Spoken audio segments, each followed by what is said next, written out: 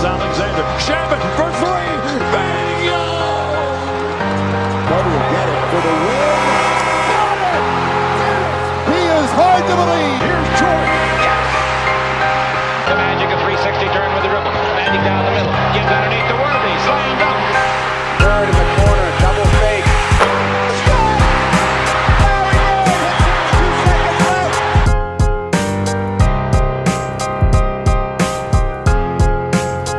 What's going on, guys? Welcome to Dime Dropper, second night of our 2021-2022 NBA post-game recaps. Before we get started, please make sure to subscribe on YouTube at Dime Dropper Podcast and follow us on all social media platforms at Twitter, Instagram, Facebook, and TikTok at Dime Dropper Pod. For tonight's recap, I'm going to be talking Clippers opening night against the Warriors. I'll be briefly talking about the Dodgers staying alive, and then I will have to talk about two games that happened yesterday. One was one of the craziest opening nights I have ever seen in my 17 years watching basketball with the Celtics and the Knicks. And then the Chicago Bulls, our other dime dropper team, against the Detroit Pistons. I did watch that game, and I want to tell you guys about the Bulls because they're very fascinating. But let's start with the Clippers and the Warriors. It was an exciting game, and I just want to say before I get started, because I apologize because I didn't get a Clippers season preview out there to everybody, but I guess I just didn't have the time for it, and I just was so busy worried about the other teams that I didn't get to doing it. But I'm going to give you, there's nobody better to follow if you want to know about how the Clippers are doing in the season than me. So fuck a preview. You're going to be getting as close up to the Clippers as you can get, unless I was a season ticket holder doing all this, but that would make me not be able to go live with you guys after the games. So anyway, let's get into the stuff tonight. Clippers, new look, not really. We're a very similar team to last year, which I like. But Eric Bledsoe making his return to the Clippers. And he was a guy that was with us for 3 years, 2010 to 2013. He was one of the most liked players on the team, off the bench, just instant energy, amazing defense, could attack the basket, and just played hard. Never was a great shooter, still isn't a great shooter, not reliable at the line, not the highest basketball IQ, and a lot of people were very critical of the Clippers' move to bring him back. That was the last time I talked Clippers basketball on my channel, which was reacting to the trade. And, you know, it sucks to see Patrick Beverley go, but Eric Bledsoe is one of our own, so I'm not saddened to see him back. I'm always going to root for him, and I'm always going to be optimistic about him. So tonight, he proved all of us right with the way that he played in that first quarter. So, by the way, I don't know if I'm a huge fan of him in the starting lineup. I was, as a fan, wanted to see Terrence in the starting lineup, or we play with Nico Batum when he comes back, and Marcus Morris Sr. and Paul George at the 2. Basically, I would like Paul George at the 2. But you know what? Tonight, Eric Bledsoe played really well, so I'm not really tripping off that. You know who else played really well, though, was Stephen Curry. After that game against the Lakers that we talked about the other night, you knew he was pretty due for a big game. And he came out scorching hot, but I also think that after he hit the first two shots and, Wiggins hit a couple open threes in the beginning of the game. And, of course, this is their first time seeing a packed Chase Center. They didn't get to play in the playoffs.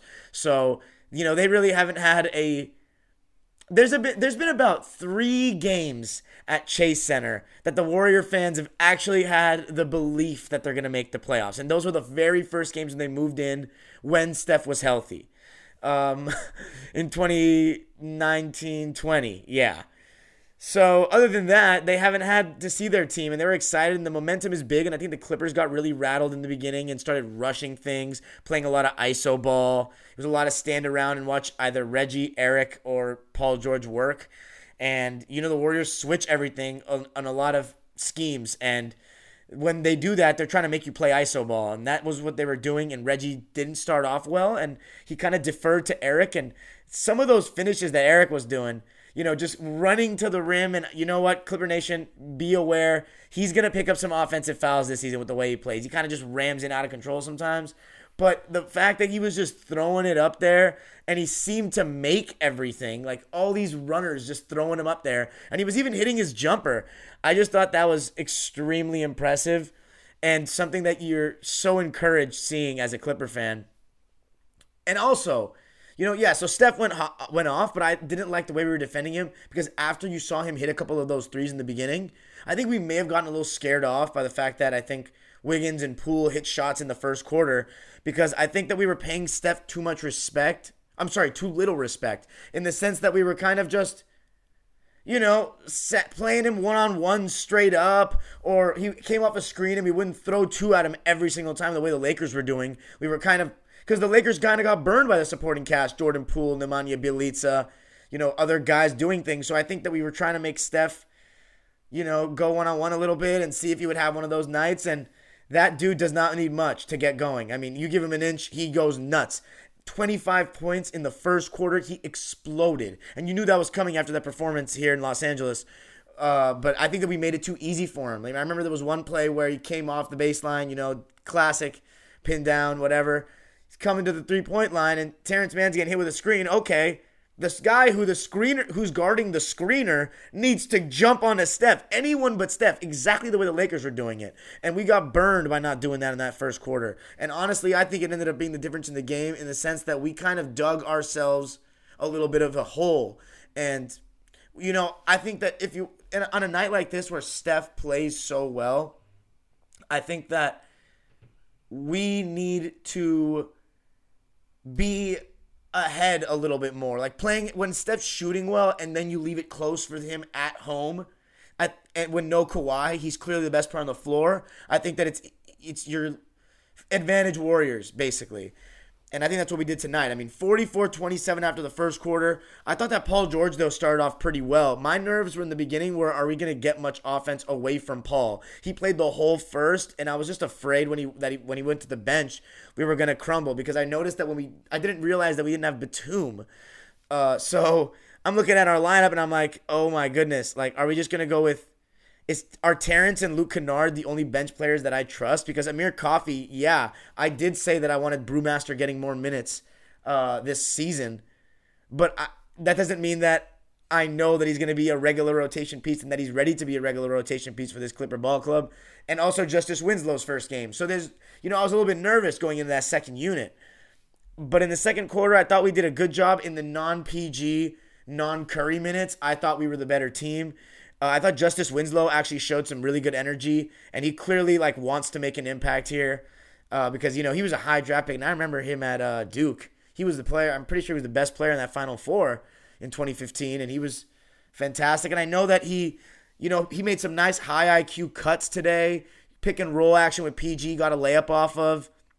Yeah, he scored 4 points. One was off a roll, and one was off a nice cut that I'm pretty sure it was either Terrence Mann or Luke Kennard that fed him the ball in that second half.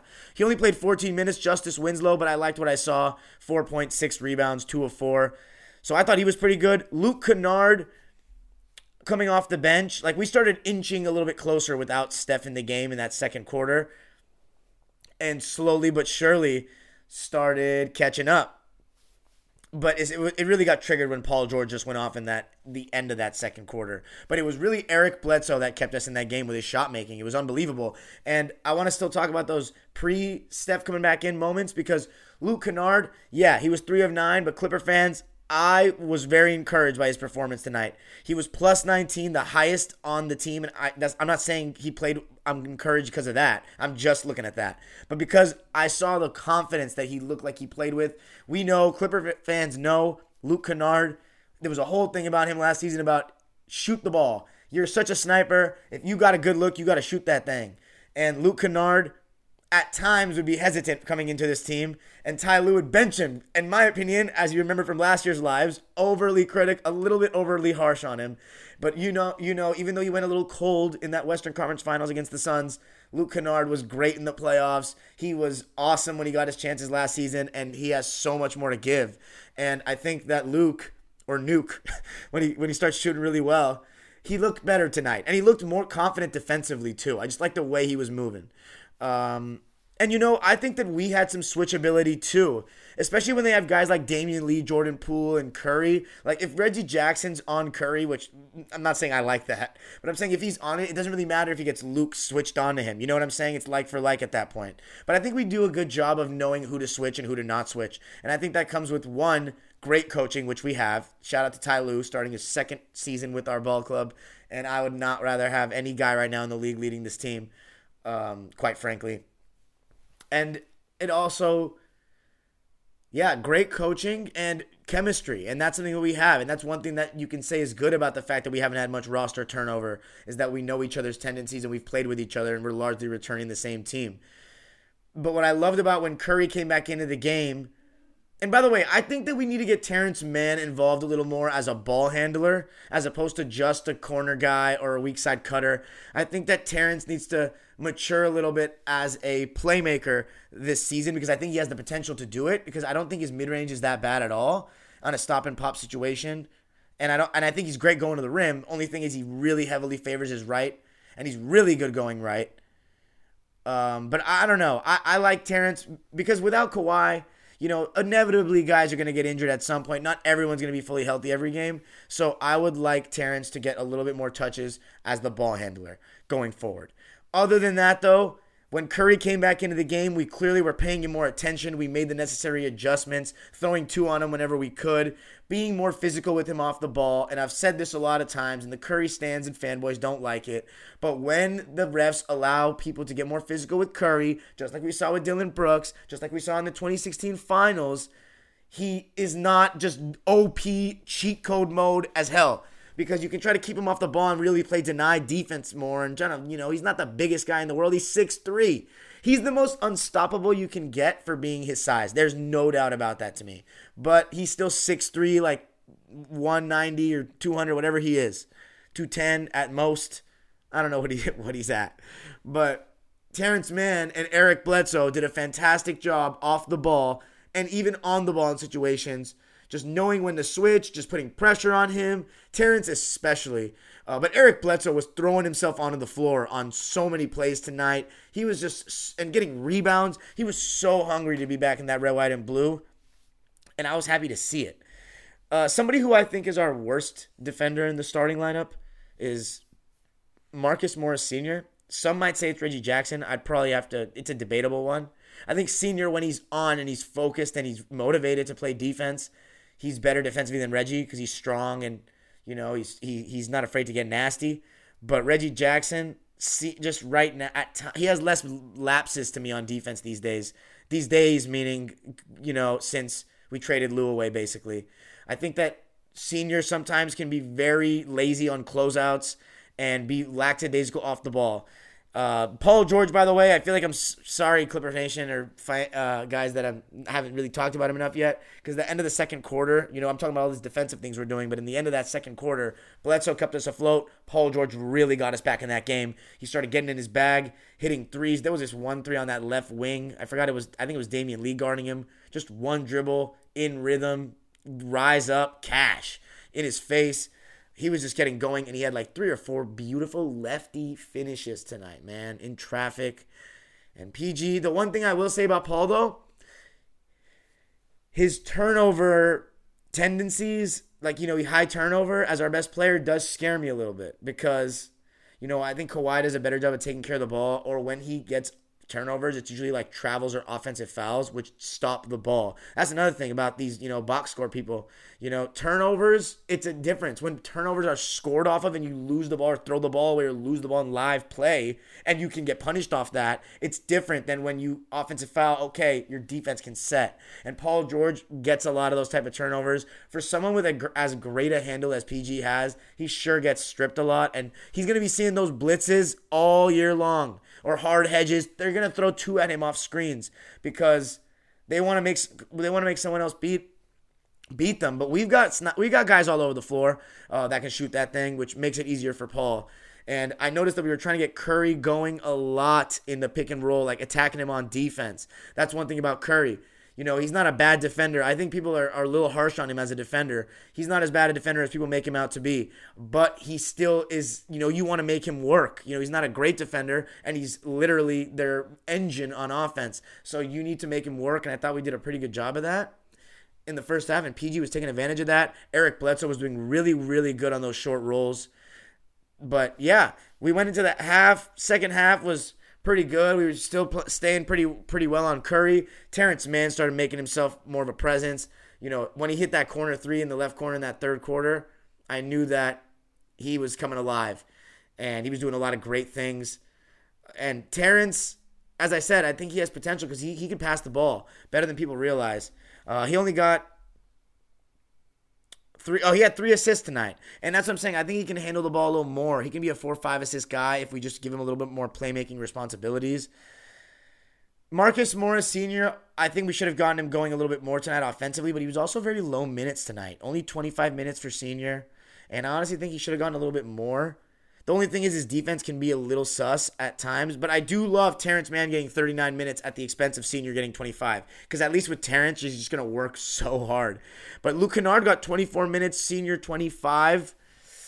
I don't know. I'd probably rather see Luke get a little bit less, and maybe Amir Coffey. It's going to be Batum, so, it'll be interesting to see if Coffey and Winslow, how much they get minutes going forward when Batum comes back. But yeah, I'd like to see Senior get around 30 minutes, 29 minutes. I think he should get 10 shots a game, bare minimum. He's way too efficient to only get 7 shots. And I think that he was a little out of rhythm on those threes later in the fourth quarter that he missed. He did make his last shot, that left corner three, which was the toughest shot probably that he took all night. But yeah, we outscored the Warriors 40-22 in that second quarter. But yeah, third quarter, as I said, Terrence Mann was going. Reggie Jackson finally started to hit. And I think that Eric Bledsoe having the ball a lot kind of took away from Reggie Jackson. But I liked how Reggie honestly started chucking a little bit more in the second half. Yeah, he wasn't that efficient, but that's going to happen. Reggie's going to have his nights where he's going to go off, though. So I'm not tripping off that. He was 4 for 19, but I don't think that too many shots were that bad. I think those are Reggie shots, and Reggie needs to be going, and I still think Reggie Jackson needs to be our second guy scoring the ball after Paul. I think he needs to be our second leading scorer for us to get where we want to get and get a comfortable playoff spot without having to play in the play-in. But it's just tonight it didn't fall for him. Thankfully, Eric Bledsoe, this is the thing about Bledsoe that I'm worried about, though. I'm afraid that a night like tonight could give him more offensive confidence than need be, and that he won't actually be hitting those crazy runners where he's drawing contact and throwing it up there, or those jumpers that he hit in the first half. However, he did come back to earth a little bit in the second half of those jumpers, for sure. So, that's what I'm saying. I mean, I don't think any of them were really bad shots. In the fourth quarter, he did have one on the short roll when we were up by 1 that he missed in and out. And then there was another play where I was pretty surprised, later in the game. Going into the fourth quarter up by 3, and Curry was on the bench, I think we probably should have made a little more separation. I think we had it up to 8 at one point, 98-90. It was at least 96-90. I mean, we had the advantage. I honestly thought we were going to win at that point. Another guy I want to talk about is also Ivica Zubac before I go any further on the fourth quarter. I thought that Zoo, in his 17 minutes, yeah, I guess he was minus 13, but I honestly liked what I saw from Zoo for the most part. He had 14 points. I think his defense wasn't, he's a big, so it's a little different when the Warriors are playing total small ball. He's not used to being out there in the perimeter, so it wasn't the best matchup for him. But I thought that offensively, 4 for 7, 6 of 10 from the line. Would have liked to see him go 7 for 10. Could have made a difference later in the game. 14 points, though, is pretty solid. I thought he went up pretty strong when he got the ball, and he actually made some nice little post moves. He had a nice jump hook, and Reggie Miller was giving him way too much love in commentary. He was acting like you would have thought he was talking about Pau Gasol. Amazing footwork, great hands. Come on now. Zoo's hands can be suspect as shit. But I still think that Zoo has potential as a big in terms of he has some fundamental, skills, European big man, touch around the rim, where if he can be a guy that we can go to and say, yo, can you get us a bucket in the post one-on-one? I'm not saying, Jokic style or Embiid, but like even a little bit below a DeAndre Ayton level type of one-on-one threat. Dump the ball down, especially on mismatches, but even against his own position. I think that's something that people don't realize about modern bigs, is that when you compare him to old bigs, are these guys scoring on other 7-footers, other big guys? Because Zoo sometimes, depending on the matchup, he really just loses his confidence. I think it's a lot more mental with Zoo, honestly. And I think that we need to look to do that. If we can make him another go-to kind of guy, especially in this season where we're going to have Kawhi out and there's going to be times where we're not scoring much, like droughts. Zoo getting a bucket inside, getting to the line, putting pressure on the defense like that. If Zoo can take that next step and just be a guy that we can rely on for, 13, 14, 15 points a night even maybe, get him a reliable bucket, instead of just a roller offensive rebound kind of guy, our championship chances when Kawhi come back drastically improve. But let's go to that fourth quarter. I don't think we made as much separation as we should have in that fourth quarter when Curry was out. But I do think that Damian Lee, his floater game was suspect, I might say. But I think that Damian Lee made some big shots. For example, I think he made a go-ahead shot from the left corner. There was one, actually no, he made the go-ahead shot from the right corner, and then he doubled down a couple possessions later from the left corner, contested. And I think that we gave him rhythm because he wasn't really making shots like that. Damian Lee, 3 of 8. Yeah, he wasn't. He made one shot before that, and I'm pretty sure it was a layup. I don't remember. Yeah, he made 2 threes. Those were the 2 threes. So it was 98-96, I believe. Yeah, 98-96. I'm looking at Marcus Morris Sr. I think it was an offensive rebound the Warriors got. Damian Lee is cutting baseline. He's wide open under the basket, but the Warriors don't see it. And I'm looking at Marcus Morris Sr. like, bro, are you going to look over your right shoulder to see if there's someone under the basket? You're the last line of defense, brother. Didn't even look at him. And he's just waltzing to the left corner. Then Draymond or whoever it was threw him the ball in the right corner. And Senior's like, I'm just going to run out there now. Too late, my guy, too late. He hits the shot. We call a timeout. He comes back, and he hits a left wing 3 looking like he's freaking Klay Thompson out there. Actually, no, I don't even remember. Klay Thompson doesn't even hit those standstill 3s like that. He's looking like Paul George on that. For real. But I thought we still responded well. And we clearly, whether it was Reggie handling the ball or Paul handling the ball, we tried to attack Steph Curry in that pick and roll late in the game. Personally, though, it's, Paul George shot 23 times, but to be honest, I think he should have shot more. I think that he didn't shoot it. Here's what I remember. I don't remember exactly how many shots he ended with after the first half, but I remember him being 9 for 12 at one point in that first half, if I'm not mistaken. So that means he only shot like 11 shots in the second half. I honestly thought that he should have shot more. I honestly think Paul George in a game where, the Clippers shot 95 times, the Warriors shot 83 times. But if we're shooting 90 plus shots in a game, I want Paul George shooting at least 25 shots, between 25 to 30, unless he's not hitting. Tonight, he was hot, and I don't think we went to him enough in the second half. And I think that Bledsoe and Reggie Jackson are the two type of players where they have, one thing you can say about them is they never lack confidence. If anything, you want them to chill sometimes, and I think that they need to also at times understand this is Paul George's team. Paul George is the guy that can be in the MVP discussion if he is playing at his best. 29 points, 11 rebounds, and 6 assists are great numbers. Fantastic. MVP-like numbers, if that's what he averaged hypothetically. 12 of 23, 5 of 11 from 3, insane efficiency. 0 free throw attempts, though. Not like the first time we've seen that. We know how the refs are with Paul. That being said, I don't think Paul got to the rim enough in the second half. In the first half, he did. He got away with, he wasn't getting a friendly whistle. He could have gotten some and ones on those lefty finishes. But he scored, so, I'm not complaining. Second half, though, I think maybe that was part of the reason why, though, he wasn't getting those calls. However, he was scoring, so no excuses. He should have gotten to get to the rim more, but he will. I have confidence that he will because in the playoffs he did it, and I know he's going to watch tape, and he's going to say, 0 free throw attempts, let me get to the line next game against Memphis. And, overall, I just think we should have gone to him more late in the game. I think Reggie started hitting some shots, so he was inclined to take some shots, and I have no problem with it. I mean, Reggie got us to the conference finals. As Clipper fans, I'm not going to be mad if he takes a couple more shots than he should in an opening night against the Warriors, man. It's so different watching the games now. I'm so much more calm and just enjoying it all. But Bledsoe, yeah, he started to go cold at the end. I was pretty surprised late in the game that Ty Lue drew up a play off a timeout for Bledsoe to flash to the foul line and shoot a mid-range off a catch. I just thought that was awkward because I just don't think that's not a Bledsoe off the catch mid-range is just not what I would like. But, overall, I'm not mad at Eric. He had a great game. Steph Curry won the Warriors the game because ultimately he was the best player on the floor and he asserted himself at the end. He made 2 huge threes. And I think that last possession that Paul George was in the corner stuck. I think we should have just moved the ball a little quicker and just... I do think, though, that Paul shooting that shot and missing was the reason why he made the next shot. He hadn't shot enough in the fourth quarter. And part of that's because, and I saw it, guys, too. Part of that's because you saw Ty Lue screaming at Paul George to put Steph Curry in the pick and roll. He pointed out and he said, go, what are you waiting for? Put his ass in the pick and roll. And we did. And I think that we got Eric Bledsoe on a short roll. And I think he laid it in with the left hand. I'm pretty sure that's what happened. But then Steph came down the other way and made a three. And you got to give Steph credit, man. He's arguably the best player in the league. Through 2 games, he's looking like right up there with Giannis and KD.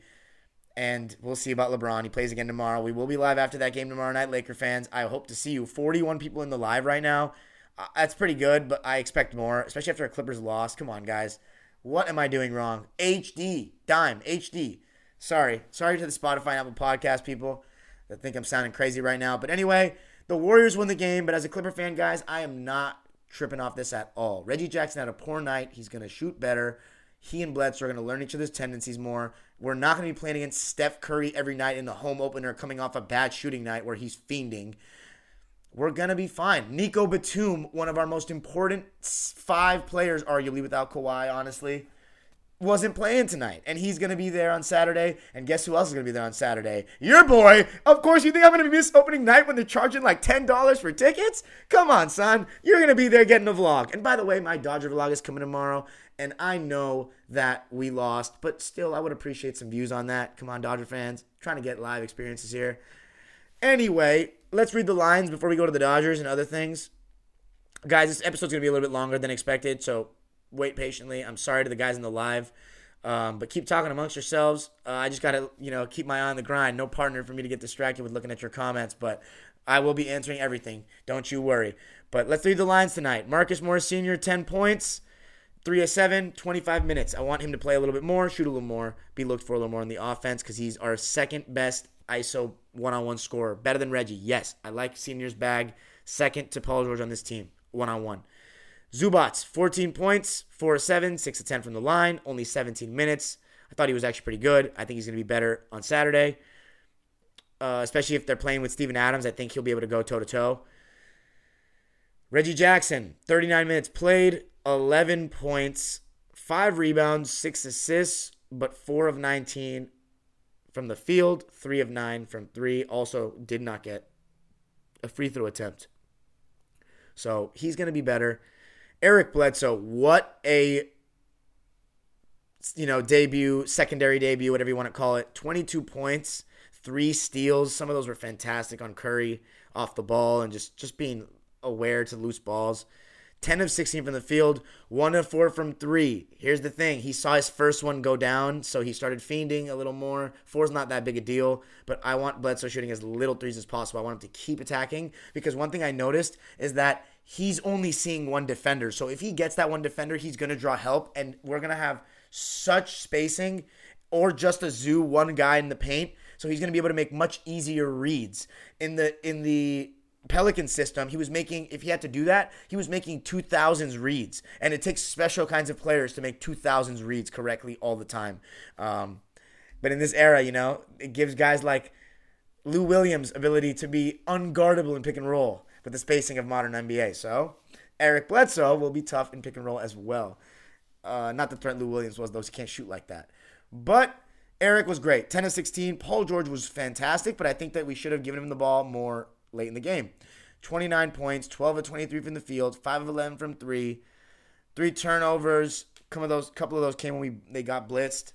When he got blitzed, pressured, and he's got to get more used to seeing those reads, getting 2 defenders coming at him hard, and just making a quicker decision, or just keeping his dribble alive while giving himself enough time to look up and then make the decision. But yeah, let's look at the Warriors lines. It was the Curry show. 45 points, but 25 of those came in the first quarter. So for the rest of the game, he scored 20, which is less than 7 a quarter. So I'm chilling with that, especially with no Clay, no real reliable. Jordan Poole has not proved to be reliable yet. And that was evident by tonight. 9 points, 4 of 14. I thought we were making it really tough on him. And I think we have better defenders than the Lakers in the perimeter. Eric Bledsoe being one, and that's going to help having him. 1 of 6 from 3 for Poole. 1 air ball was really bad in transition. One of the same shots he made against the Lakers, just on that right wing in transition. Other than that, Bielitsa, we did a great job of keeping in check. Only got 6 points in 3 of 5. He just didn't get the same amount of looks. And I think part of that's because we played Steph Curry more straight up than the Lakers, and we still lost. So, at the end of the day, Steph Curry has proved that no matter what, whether he's getting so much attention, he still won. so much attention that they're making other guys beat him. He still won. And then tonight we played him a little more straight up, and we got burned too. So you got to love the way Curry's playing if you're a Warriors fan. 45 points, 10 rebounds, 16 of 25 from the field, and an incredible 8 of 13 from three. Probably the only player in the league that I like, one of the only players in the league that I like shooting 10-plus threes in a game. Andrew Wiggins, 17 points, 6 of 15 from the field, 3 of 6 from three. I thought he was pretty good. Was more quiet as the game went on, though. Draymond Green, I thought he actually had a really solid game because he finished around the rim well. 10 points, and we talked about that the other night, that he wasn't looking confident doing that. 10 points, 7 assists, 6 boards, 4 of 5 from the field. Warriors win, start out 2-0. Clips lose their opening game for the first time since the 2018-19 season where we lost to the Nuggets. But we will be back on Saturday night against the Scum, the Memphis Grizzlies. And don't ask why I call them the Scum. They're the Grizzlies, and any Clipper fan knows I do not like them. I don't care who they have. Anyway, I want to talk about the Bulls before we go on. The Chicago Bulls, guys. By the way, the Dodgers tied up the series. Shout out to AJ Pollock and Chris Taylor for coming in so big. 2 homers for AJ Pollock, 3 for CT3. Pitching good as usual. Trey Turner even getting an RBI, but the offense came in clutch. And we'll see. We got Scherzer and Walker. Game 6 and 7 in Atlanta. We've done it before, but not in Atlanta. So we'll see. It's going to be a real 3-1 comeback in front of the fans now if we can do it. 1 game at a time. We should be up 3-2 in this series, but it is what it is, right? Got to believe in the boys. Anyway, let's talk about the Bulls, guys. Okay, this is the most fascinating team in the NBA. And the reason why I say that is also it's very likable. 2 USC players with DeRozan and Vooch, 2 UCLA players with Levine and Lonzo, and of course Alex Caruso, who Laker fans are so big on and we've watched so much over the years. And I watched their game last night against the Pistons, and the Pistons are a very unchanged team. Cade Cunningham was not ready to go. So Killian Hayes, Jeremy Grant, Sadiq Bey, Isaiah Stewart, just the young guys that have been there. They also got some good additions in Corey Joseph, Kelly Olynyk that have some playoff experience. And I'm not saying that's going to do anything for them. I'm just saying that, it can be tough on a given night. And it proved to be a little tough for the Bulls. And one thing about the Bulls is they're coming in with a totally new starting lineup. No Kobe White, no Lauri Markkanen. So you got Patrick Williams at the 4, Vooch, DeRozan, Zach LaVine, and Zoe. Totally new team. And it took some growing pains. And by the way, I really like the commentary duo of Adam Amin and Stacey King. Stacey King obviously played with Michael Jordan in that first three-peat, and he clearly has such passion for the Bulls. And I liked his analysis, and he's just, he's a Bulls guy, And I love that about watching local broadcasts is just seeing how passionate and knowledgeable they can be about the team's tendencies. And I learned so much. As opposed to the national broadcast, they're watching the same stuff we watch, 12 games a season. These are the guys that are around the team, around the guys, watching their every move.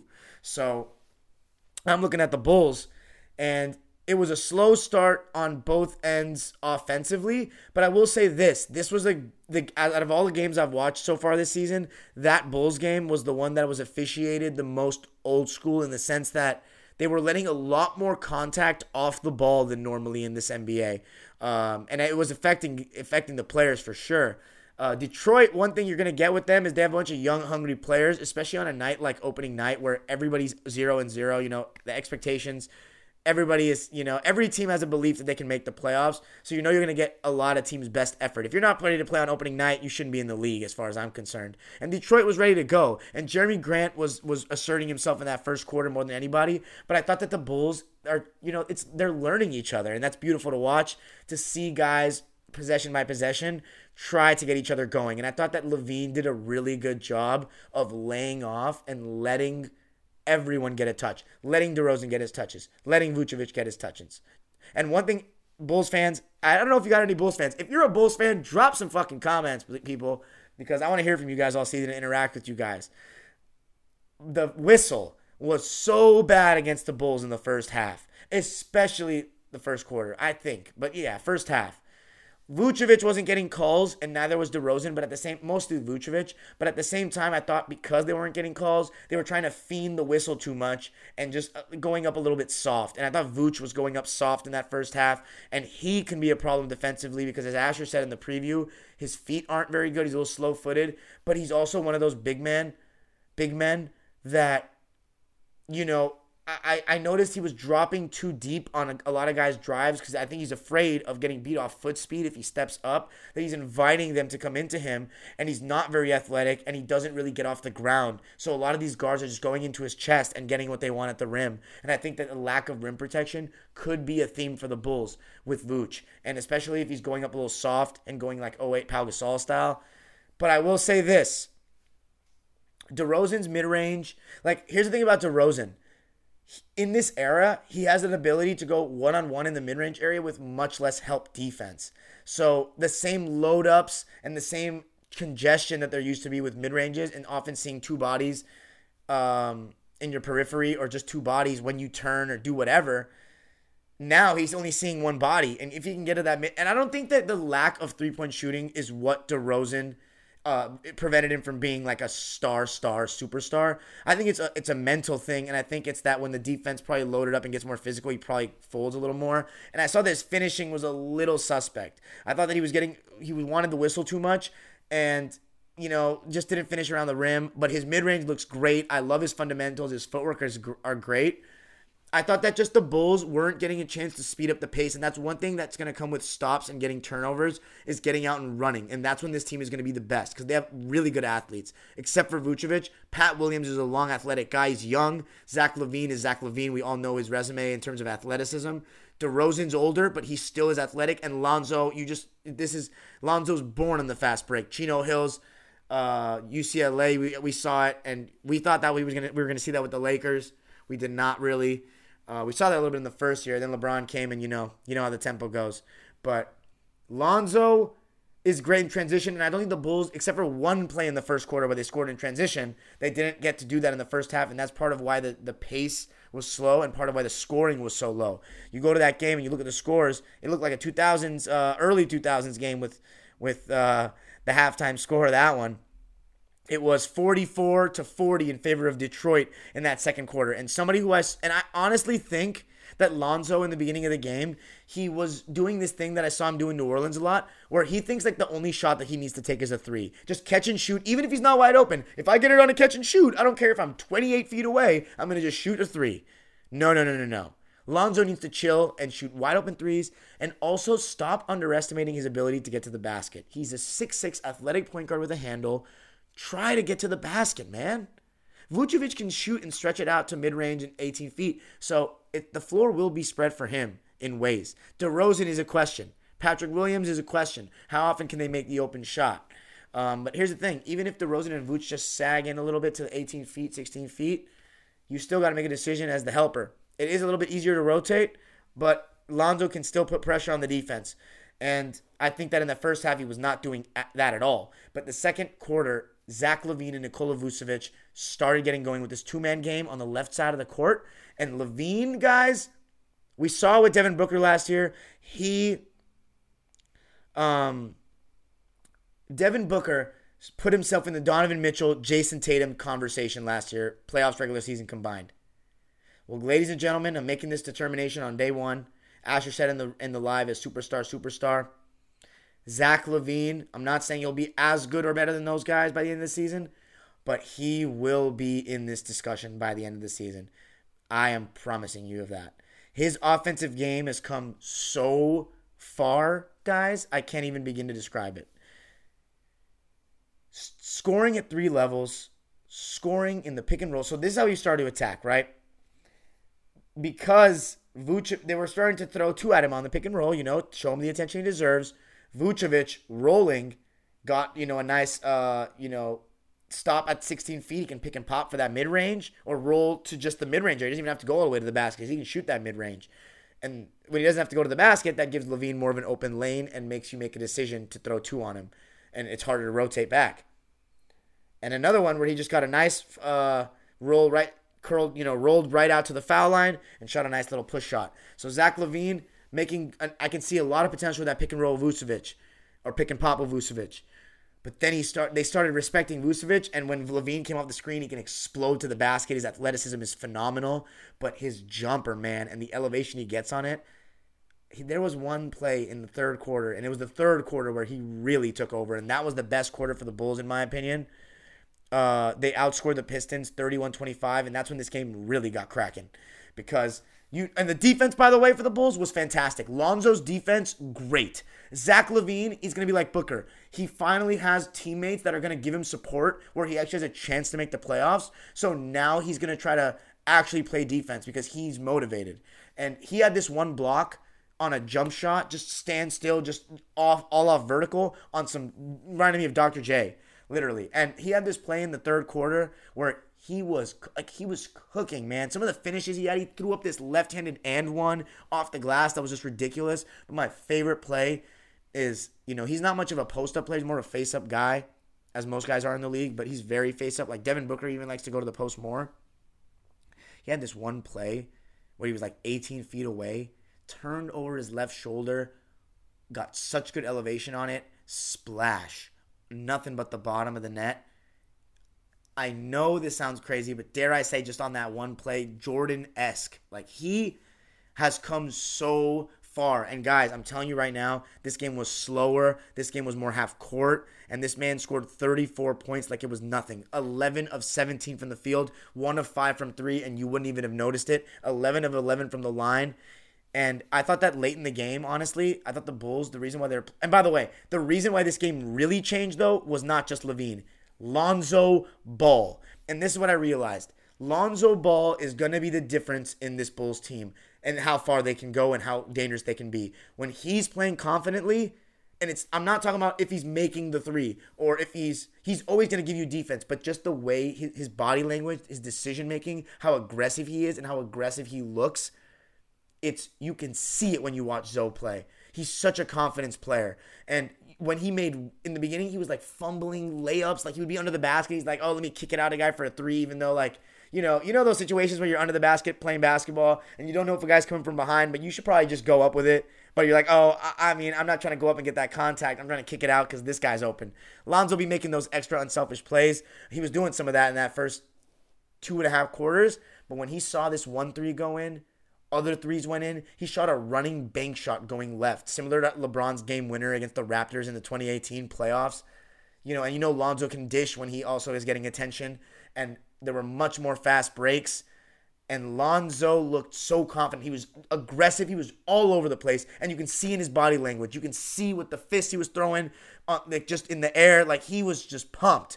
And I'm telling you, Bulls fans, he will be the key to this team. He will unlock them and take them places if he continues to play with the way he was in that second half. And another guy, this is the last I'm going to talk about the Bulls. They did end up winning, and it was such a great first game because it was not perfect. And it shouldn't be perfect in your first game because when you play perfectly in your first game, like the Bucks did against I don't even know if that was Bucks, but let's say the Heat tonight. I didn't watch their game, but I think that's a little bit of fool's gold to be beating them by 40. Yeah, Drew Holiday, I don't think he played, but first game when your team rolls on all cylinders can be a lot of fool's gold. That was a much more accurate representation of what it's actually going to be like with the Bulls. It's going to take time to adjust to playing with each other. And I think at times, late in the game, DeRozan was trying to get his a little too much down the stretch. It's LaVine's team. He needs to get the ball at the end of the games. It needs to be LaVine. DeRozan is good, but yeah, it's got to be Zach. And I thought that Vucevic was better as the game went on, but he didn't have a very good game. He still got a lot of rebounds. 15 points, 15 rebounds, 4 assists. I would say it felt like around 10 rebounds, but you know how some of these rebounds be in today's NBA with the floor spread. 7 of 21 for Vooch. Didn't have a good night shooting the ball. Didn't have a great game, but I thought that he's going to be better, and he's very valuable for this team. DeRozan, 17 points, 7 boards. Thought he had a really solid game, but he didn't get to the line at all, really. 0 for 2 from the line. 8 of 17, though. He was efficient, and I liked his shots. Pat Williams, he only got 3 shot attempts up, but I thought that his energy on defense was good. Lonzo, 12 points, 6 boards, 4 assists, 5 of 12 from the field, 2 of 6 from 3. I think too many threes, honestly. I don't think 50% of his shots should be from 3. I think Zoe has a lot more potential than that. Zach, though. And one problem with the Bulls, though, their bench. Outside of Caruso, who, by the way, his offense just... Caruso has the IQ of a star, but he doesn't have the skill of a star offensively. And, he knows where to get. He doesn't have a great handle. He has a good handle. He can still be serviceable in those pick and rolls as the ball handler, but he doesn't score enough for you to give him attention to let him make easy reads, if you guys know what I'm saying. Like, he gets into a nice floater or a mid-range, but he just doesn't make it very much. He's not that great of an offensive player. 1 of 5, but his hustle, man, is ridiculous. Like, he's straight up one of the best defenders in the league. I don't care how much you grill me for that. Laker fans will back me up on that. He is one of the best defenders in the league. His instinct, his lateral quickness, he's the first to get to a loose ball. He's good off the ball. He just makes all the right plays defensively. He has exceptional hands. He guards great players. He guards good players. He knows where to be. Point blank, he just gets it. He just gets it, and he is going to help the Bulls get in the playoffs. And all those people that said, look, Laker fans definitely, there's a joke about him. If you were a Laker fan, you would overrate him too because he's hilarious. He's a bald, white dude that has more athleticism than you think. But his defense, you'll never tell by the stats. That's why you got to watch the games. Caruso's defense, if you watch him play, man, it is up there with the best in the league. I'm telling you, it is. He just has great instincts and great hands. And I will say this though about Caruso.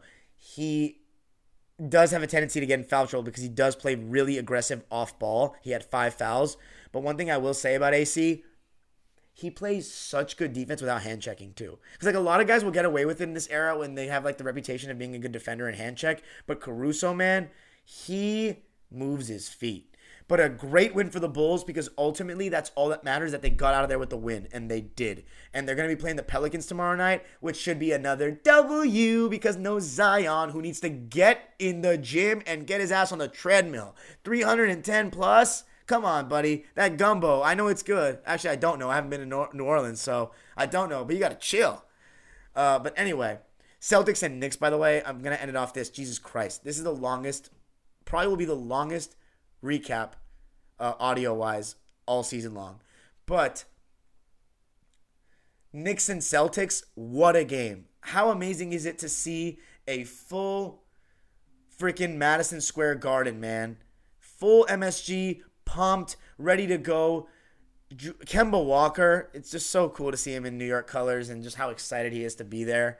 And the oohs and ahs he gets on every dribbling move. Like, I think that stuff will give you confidence. Like even if he's not the same that he used to be, just hearing that like ooh and ah, and when he makes a shot will just give him that confidence and to be better. Julius Randle, I thought he started out scorching, but then he started falling in love with the three too much a little bit in that first half. And Jaylen Brown was going God mode. Oh my Lord. If anybody watched that game, this dude was looking like 03 McGrady.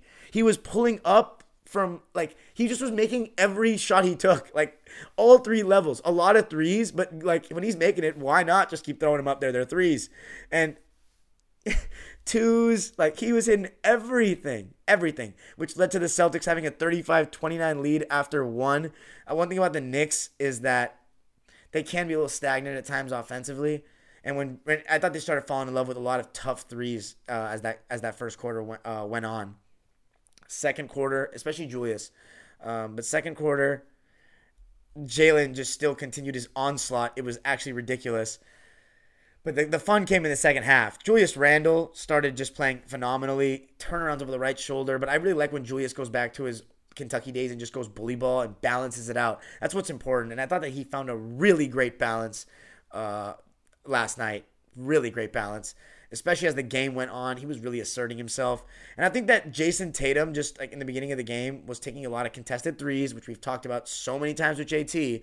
And the problem that I have with JT is he just doesn't seem to know when to quit. This is 5 years now. This is 5th year in the NBA. He needs to realize that when this three is not falling, get in the mid-range. See, it used to be back in, I sound ridiculous because I'm only 23 years old, but back when I was learning how to play basketball, when your jumper isn't falling, this hit to go to the rim. Now it's when your three isn't falling, go to the mid-range and shoot another jumper. Dude, the fool is 6'9". Like, you see all the built-in excuses I'm making with this era? Nah, get to the rim, fool. You're 6'9". Jason Tatum, and long arm, 7-foot wingspan. So, Jason Tatum needs to stop falling in love with that contested three. And I thought that in the second half, Jaylen deferred too much to him because they wanted to get him going. And it just, he couldn't get going. And Dennis Schroeder, who's I think is going to be, I think honestly he'll end up being the 6th man of the year. Straight up. I think he'll be the 6th man of the year. Didn't have the best game. He was 5 of 16. And you know what? Laker fans know Dennis is going to have nights like that. But he's also going to have nights when he's 10 of 15, and he's going to put pressure on your defense. Pressure on your defense by getting to the rim, and he's going to play good defense. And that's one thing about Dennis. He always competes. And Celtics fans, I want to let you guys know right now, he is not reliable as a catch-and-shoot guy. He is not a catch-and-shooter. He's much more comfortable coming off for that right elbow mid-range or going all the way to the basket going right. He is not a very good catch-and-shoot guy. He will make them occasionally, but that is not reliable. In the playoffs, clock winding down, Dennis Schroeder open three, I am not putting my stock in that. I'd rather have a contested shot for Tatum and Jalen. Jalen, though, deferred too much for me. I thought, though, in the third quarter, the Knicks really got going with, they're going to bring that good defense. Obi Toppin in transition, and his athleticism just looked great. Lobs, there was one really nice lob thrown by Derrick Rose on a pick and roll, but in transition, Obi got an and one. Nice, controlled finish. But there's a guy, Mitchell Robinson, by the way, 11 points, 17 rebounds, making his return, 2 blocks. He's going to be great. And when they get Nerlens Noel back, they're going to have 2 of the better rim protectors in the league. And the Knicks, I had them in the 6th spot, making the, playoff spots locked.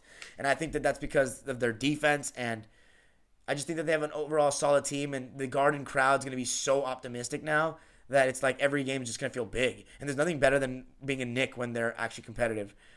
There's nothing better than being in the NBA and being on the Knicks when they're good. It's like Lakers, Knicks, Celtics, take your pick. Those big market teams, even Chicago, Miami, and dare I say my Clippers. And it's true. No matter what you say, when people have thrived on the Clippers, they don't really want to leave. Chris Paul wanted to leave because he needed to put himself in a worse situation to win a championship. But when Chris Paul first got to the Clippers from the New Orleans Hornets, he re-signed immediately because it's a big market and there's nothing better than being great in a big market.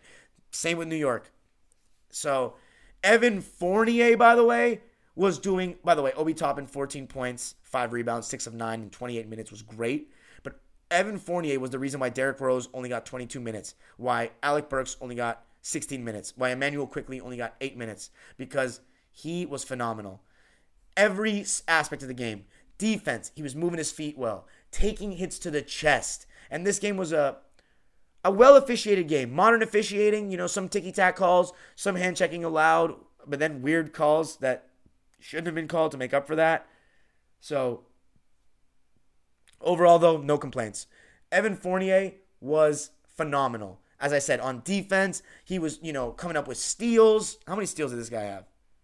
4 steals. 4 steals for Evan Fournier. And his jumper was hitting off screens. He was hitting in the mid-range. He was getting to the basket. He was just literally making every right play you could ask for. And it looked like the Knicks had this game in the bag because Julius Randle took over. But then I saw one of the craziest finishes I've seen in a while. Kemba Walker turned the ball over 2 times in the last 30 seconds. Jaylen Brown hits a near half-court shot. And I thought that, Tatum started to get going a little bit in the second half. But the problem with these Celtics, and they've had the same problem for 5 years, going back to the 2018 Game 7 against the Cavs that they lost, they don't know when to quit shooting threes. And I think that it starts from the top. Tatum needs to figure this out now. Devin Booker did not do this in the playoffs last year, and that's why he made the finals. Jaylen Brown has a chance to overtake him as the best Celtic if he does not learn when to stop shooting threes when they're not falling. Listen to this. Jason Tatum was 2 of 15 from 3. He was 7 of 30 from the field. That means he was 2 of 15 from 2 as well. But I think he took himself out of rhythm taking threes. I remember, this was late in the game. I think it was in overtime, actually. So, yeah, Jaylen Brown hits the 3, and then, he hits the 3, and then the Knicks, I think, make 2 free throws, and Marcus Smart hits a 3. Terrible play by Evan Fournier, though, by doubling Jason Tatum for no reason. Kemba Walker got caught in no man's land thinking Dennis Schroeder was going to shoot the 3, and Dennis made a really nice extra pass, and Marcus Smart made the 3. We go to overtime. They exchange threes. Evan Fournier, Jaylen Brown. It was a duel, Old West style. But Jason Tatum shot 2 threes in a row. He missed the second one with 11 on the shot clock, and then the next possession he gets to the basket and gets an and one, taking it to the basket, and he scores. Shocker, JT, come on. And I'm only saying this because I like Jason Tatum so much, and you Celtics fans that know me know it. Dime Dripper fam knows it. There's a reason why I have a Jason Tatum shirt. That's the only Celtic. Yeah, I'm not going to say that. But I got it because it's the only reason it's a current player and I have it is because it was a souvenir when I went to the game, my first Celtics game, 2018, in TD Garden, his rookie year, and I knew he was going to be special. He is going to be special, and he is special, but he needs to be smarter. He needs to mature as a leader. This team will only go as far as their stars take them. And Jason Tatum is one of the reasons they lost in the East Conference Finals to the Heat because of that, but it was okay because it was his third year. Fourth year, we saw improvement in skill, not much improvement in decision making. This needs to be a year where he takes a step because Jaylen Brown is taking steps right in front of our eyes, and before you know it, he's going to be right there, leading the Celtics in points. Maybe. That was maybe a little bit of an overreaction. Jason Tatum's going to bounce back. He's going to have a great game. He's going to have a great season. But I think that the Celtics need to figure out when to quit shooting threes. Dennis Schroeder's going to keep getting better. I also saw very encouraged with what I saw with Romeo Langford, but ultimately Jason Tatum, I think, cost him the game with just bad. Jaylen Brown was wide open on the left wing in that double overtime session. Didn't get the ball. I just think JT forced it. 7 for 30. Jaylen Brown was 16 for 30, and there's just no way that they should be shooting the same amount of shots when Jaylen's on fire. 46 points, 9 rebounds and 6 assists, 3 steals. He was ridiculous. 16 of 30, 8 of 14 from 3. Jason Tatum is 7 of 30, 2 of 15 from 3. And yeah, only 5 free throw attempts for JT. Not enough. That's not, you shouldn't be shooting that much. Grant Williams actually was part of the reason that the Celtics got back in the game in the fourth quarter because he was making his open threes, and he's going to get those looks all season long. And his defense was fantastic, but when Horford comes back, it's going to be much more interesting to see how this Celtics team looks because he's undoubtedly going to get more minutes than Grant. Grant, though, did play well defensively, and this Celtics team did look great defensively, and Ime Udoka, I wouldn't say great, they look good defensively, and Ime Udoka clearly seems like he's incorporating more off-ball actions and a more creative offense. I think that this Celtics team is going to be as good as I said. They're going to be above the Knicks. They're going to be the 4 seed. And, they're going to be the 4 seed. No, I'm sorry. They're going to be the 5 seed, Knicks in the 6 seed. So that's just my prediction for them. But yeah, that was an amazing first game, an amazing win for the Knicks. So yeah, that's it for me tonight, guys. I am going to go to the I'm going to go to the live subscribers now. Thanks for joining me. Jesus Christ, 58 minutes of just me talking straight. If you were able to get through this, you are truly a huge fan of mine. And I love you so much. Thanks for listening. It won't be this long in the future. Forgive me. Peace.